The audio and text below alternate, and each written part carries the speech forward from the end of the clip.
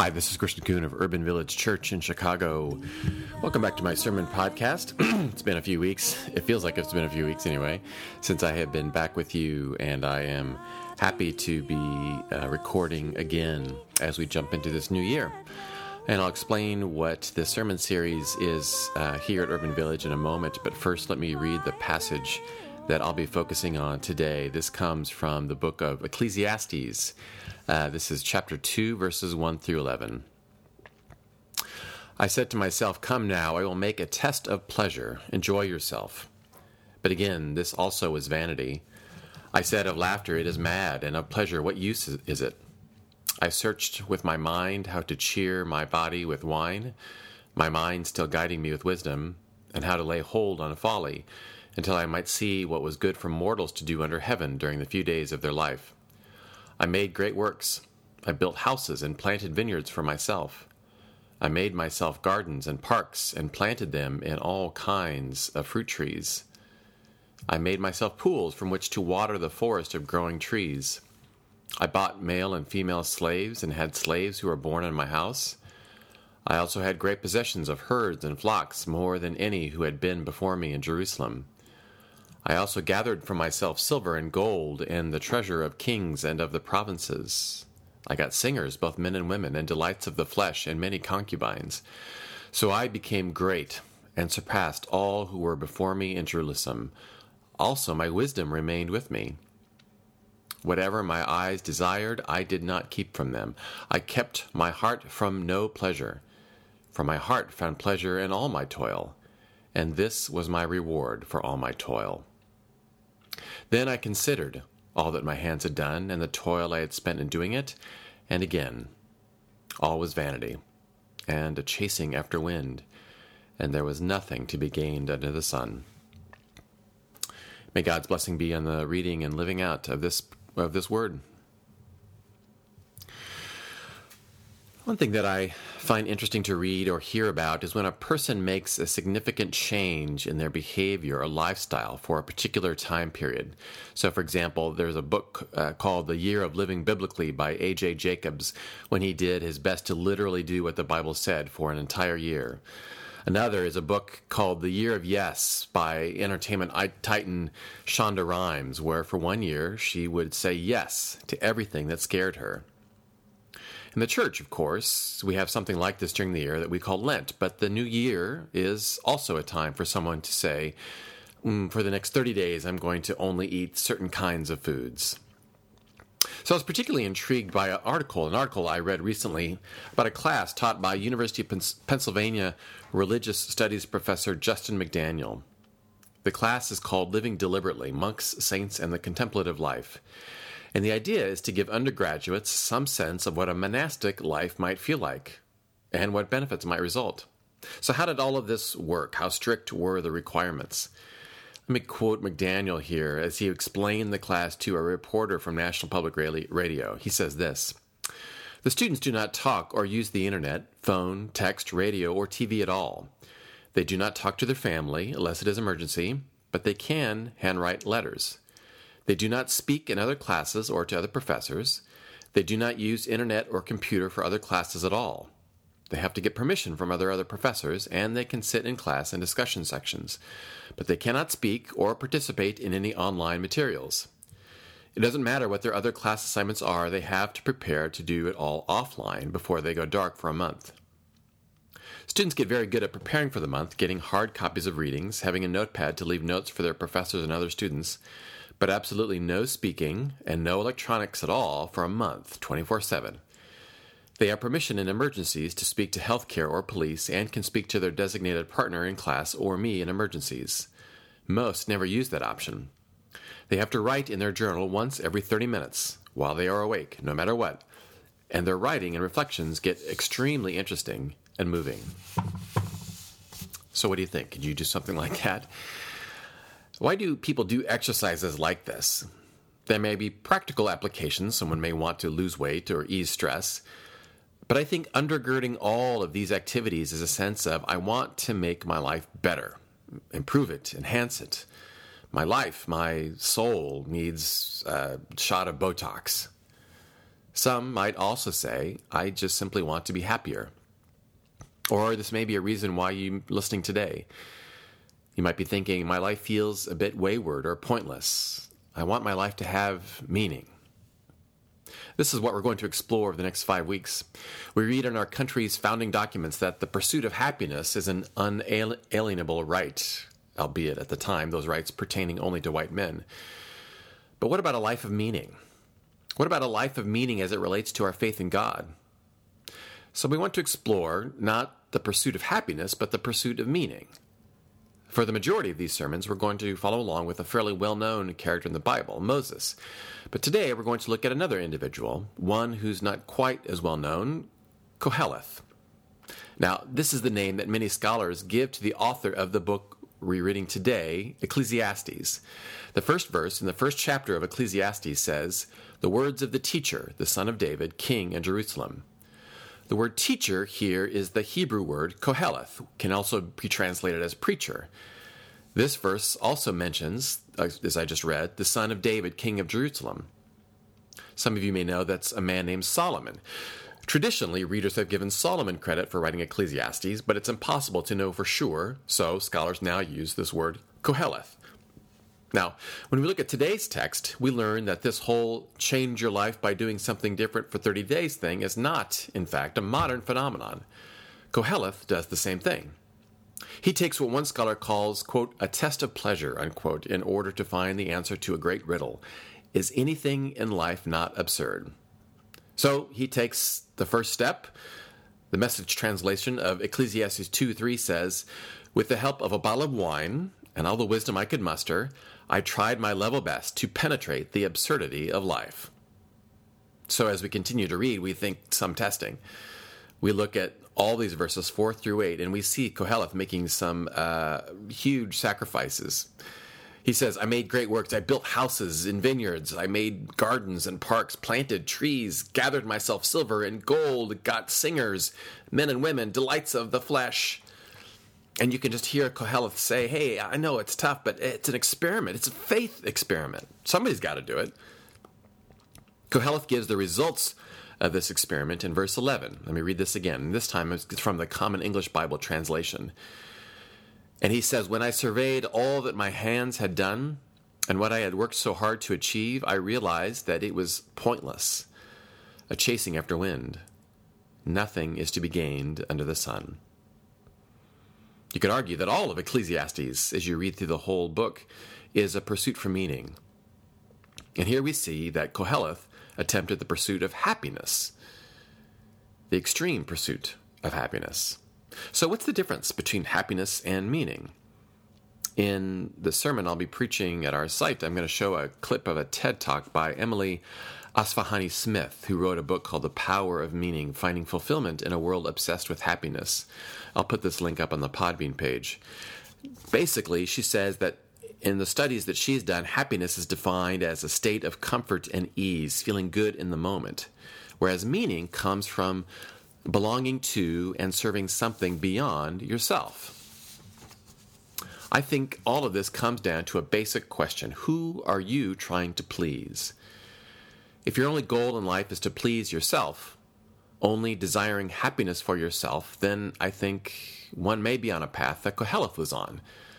Life is eventually pointless.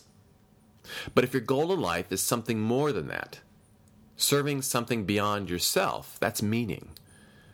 For people of faith, that means serving someone beyond yourself, and I put a capital S on that someone. It's when you wake up in the morning and decide that in my thoughts and actions today, I want to please you, Lord. When that is our focus, then I think then happiness comes along with it. I don't want you to come out of this podcast thinking that I am anti-happiness. But let me say it again. When our first desire, our first hope is to serve and please God, then I believe happiness and joy come along as welcome companions. Now let me say a word about pleasing God, because some of you may have grown up or have a vision, a picture of a God who is not easy to please. I went out for a run when I was back home in Iowa and ran by a church, and they had on their sign it said God is checking his list or is reading his list and checking it twice, as if to say God is this big giant Santa Claus who is not particularly easy to please because he has to check his list twice. But for Christians, if Jesus is our model of who God is, then we see numerous places where Jesus is pleased. The story of Zacchaeus. Jesus is pleased that Zacchaeus comes down from the tree and changes his life. Jesus is pleased when children come to be with him. Children is pleased when the men lower their friend through a roof for healing. Jesus is pleased with a woman who wants to anoint his feet. We see numerous examples of Jesus being pleased. So I don't want us to think that if my desire is to please God and then God is not easy to please, I want us to put away that assumption, because I believe that God is indeed easy to please. But however, I also know that if we begin to make this shift in our lives to think we are not only thinking about how I can please myself, but instead how can we please God, which shifts from happiness to meaning, it can be challenging at times. We may not know what to do. We may not always succeed. Certainly we won't succeed. This is the nature of what it means to be human, that combination of being both sinful but also created in the image of God. So this is why I always fall back on this quote that I probably put in my sermons once a year at least. Whenever I do, somebody who hasn't heard it or read it yet is pretty moved by it. It's written by a man named Thomas Merton, who was a renowned spiritual writer and monk who lived in the 20th century. And he has this to say about what it means to follow and serve God. It's a prayer, actually. And he says this: "My Lord God, I have no idea where I am going. I do not see the road ahead of me. I cannot know for certain where it will end. Nor do I really know myself. And the fact that I think that I am following your will does not mean that I am actually doing so. But I believe that the desire to please you does in fact please you. And I hope I have that desire in all that I am doing. I hope that I will never do anything apart from that desire. And I know that if I do this, you will lead me by the right road, though I may know nothing about it. There will I trust you always, though I may seem to be lost and in the shadow of death. I will not fear, for you are ever with me, and you will never leave me to face my perils alone." No matter how many times I read this quote, it never fails to bring me comfort. Because, again, this is a real giant of faith in the 20th century, Thomas Merton. And yet, he also acknowledges that he thinks he is following God. He's not exactly sure if he's doing right. He has no idea where he's going. I don't know about you, but that brings me a lot of comfort. But he has that desire to please God. The desire to please God. So if we have that in our mind, we want a life of meaning, which I believe starts with the desire to please God and not just self, to serve someone beyond ourselves. Where do we begin? Where do we start? Is there a kit? Is there a book? Is it possible to simply go from the pursuit of happiness to the pursuit of meaning and then just do it tomorrow? Well, in the process, I don't think we should lose our sense of selves as we consider this change in mindset. I don't want us to think that I can't think of myself, I can't think of who I am as we begin to reflect on how we can serve God. I think this journey should start with you, to really think about who you are. Your sense of who you are is not lost as you pursue meaning, as you pursue the way of pleasing God, of serving God. A good first step is exploring who we are and what our place is in the world, how our story fits in with the world's story. Then we can discern how to serve, and that makes sense as the step after that. Let me give you an example. So this past week I read this really wonderful article. Actually, it was a long poem about a girl named Marley Diaz. She's now 13 years old. I was reading something in the Smithsonian Magazine, and really, as I noted, it really wasn't an article so much as an extended poem written by a woman named Jacqueline Woodson, who's a children's literature author and who was recently named the National Ambassador for Young People's Literature by the Library of Congress. She wrote about Marley, and I'll tell you in a moment what makes Marley unique, or what makes Marley worthy of writing a story about. Here's the first stanza of this poem that Jacqueline Woodson wrote about Marley. One child, like so many children, searched the shelves for herself as the center, as the star she knew she was, as the narrator of a brown girl narrative, a story she already knew, herself on the page, and found nothing. Marley was 11 when she first started out. When she first started this whole process, she loved books, and while she appreciated books like Where the Red Fern Grows and the Shiloh series, she said in an interview that all the books she could find were either about white boys or dogs, or white boys and their dogs. So let's just stop there for a moment, and I think this is a really key point to lift up and talk about what happened after that. Here's an 11-year-old figuring out who she is in the world. Who am I? Where am I? What gives me meaning? Now, she may not have asked these questions in particular, but I think perhaps some variation, I'm sure, were going on in her head. The star, as Jacqueline Woodson wrote, the star she knew she was, the narrator of a brown girl narrative. She reaffirmed who she was and then started to look beyond herself, to serve beyond herself. And this is where 1,000 Black Girl Books was born. She wanted others like her to know that there are brown girl narratives out there. She was determined to find them for herself and for others.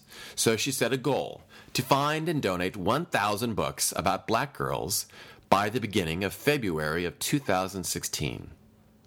Today, she's at 10,000. And she's the reason, and the reason she was in Smithsonian Magazine is because she received a Smithsonian American Ingenuity Award. Here's one of the last stanzas of the poem that Jacqueline Woodson wrote about Marley. Marley Diaz, 21st century hero who knows what the ancestors knew, that through frustration comes determination and innovation, who says, I want to use what I've learned to elevate the voices of all those who have been ignored and left out. And I think this poem gets at this movement from figuring out who we are in the world, what is our story, which is important to do, and then making that shift. As these last two lines of this poem says, I want to use what I've learned to elevate the voices of those who have been ignored and left out. That shift from happiness to meaning, from figuring out who I am to then looking out and figuring out who can I help outside of myself. What are you pursuing in 2018? Who are you serving? Where are you in this story? You are, friends, a chapter, a treasured chapter of God's narrative. Take that in, reflect on that, get a sense of how you want to write your story, and then resolve to not simply pursue your own happiness, but how you can serve the one who created you, who authored you, and then by doing so, elevate the voices of others whose stories are important too. Amen. Well, friends, thank you once again for listening. I will put up in the sermon that I'm preaching live, I have lots of different the quotes that I read will be up on the screen and some pictures too, so I'll put all of that up on the Podbean page, including that video clip of the TED Talk. You would think after I come back that I would then be preaching a few sermons in a row, but I am not. I'm actually headed this week to Houston, Texas. A group of folks at Urban Village are going down to continue with the cleanup and rehab of houses in Houston for Hurricane Harvey, and so I'll be doing that this weekend, so I will not be around, but I will be back after that. And so I hope that this new year is one that is blessed for you, one that has pursuit of meaning. And I look forward to being back with you in a couple of weeks. May the peace of Christ be with you.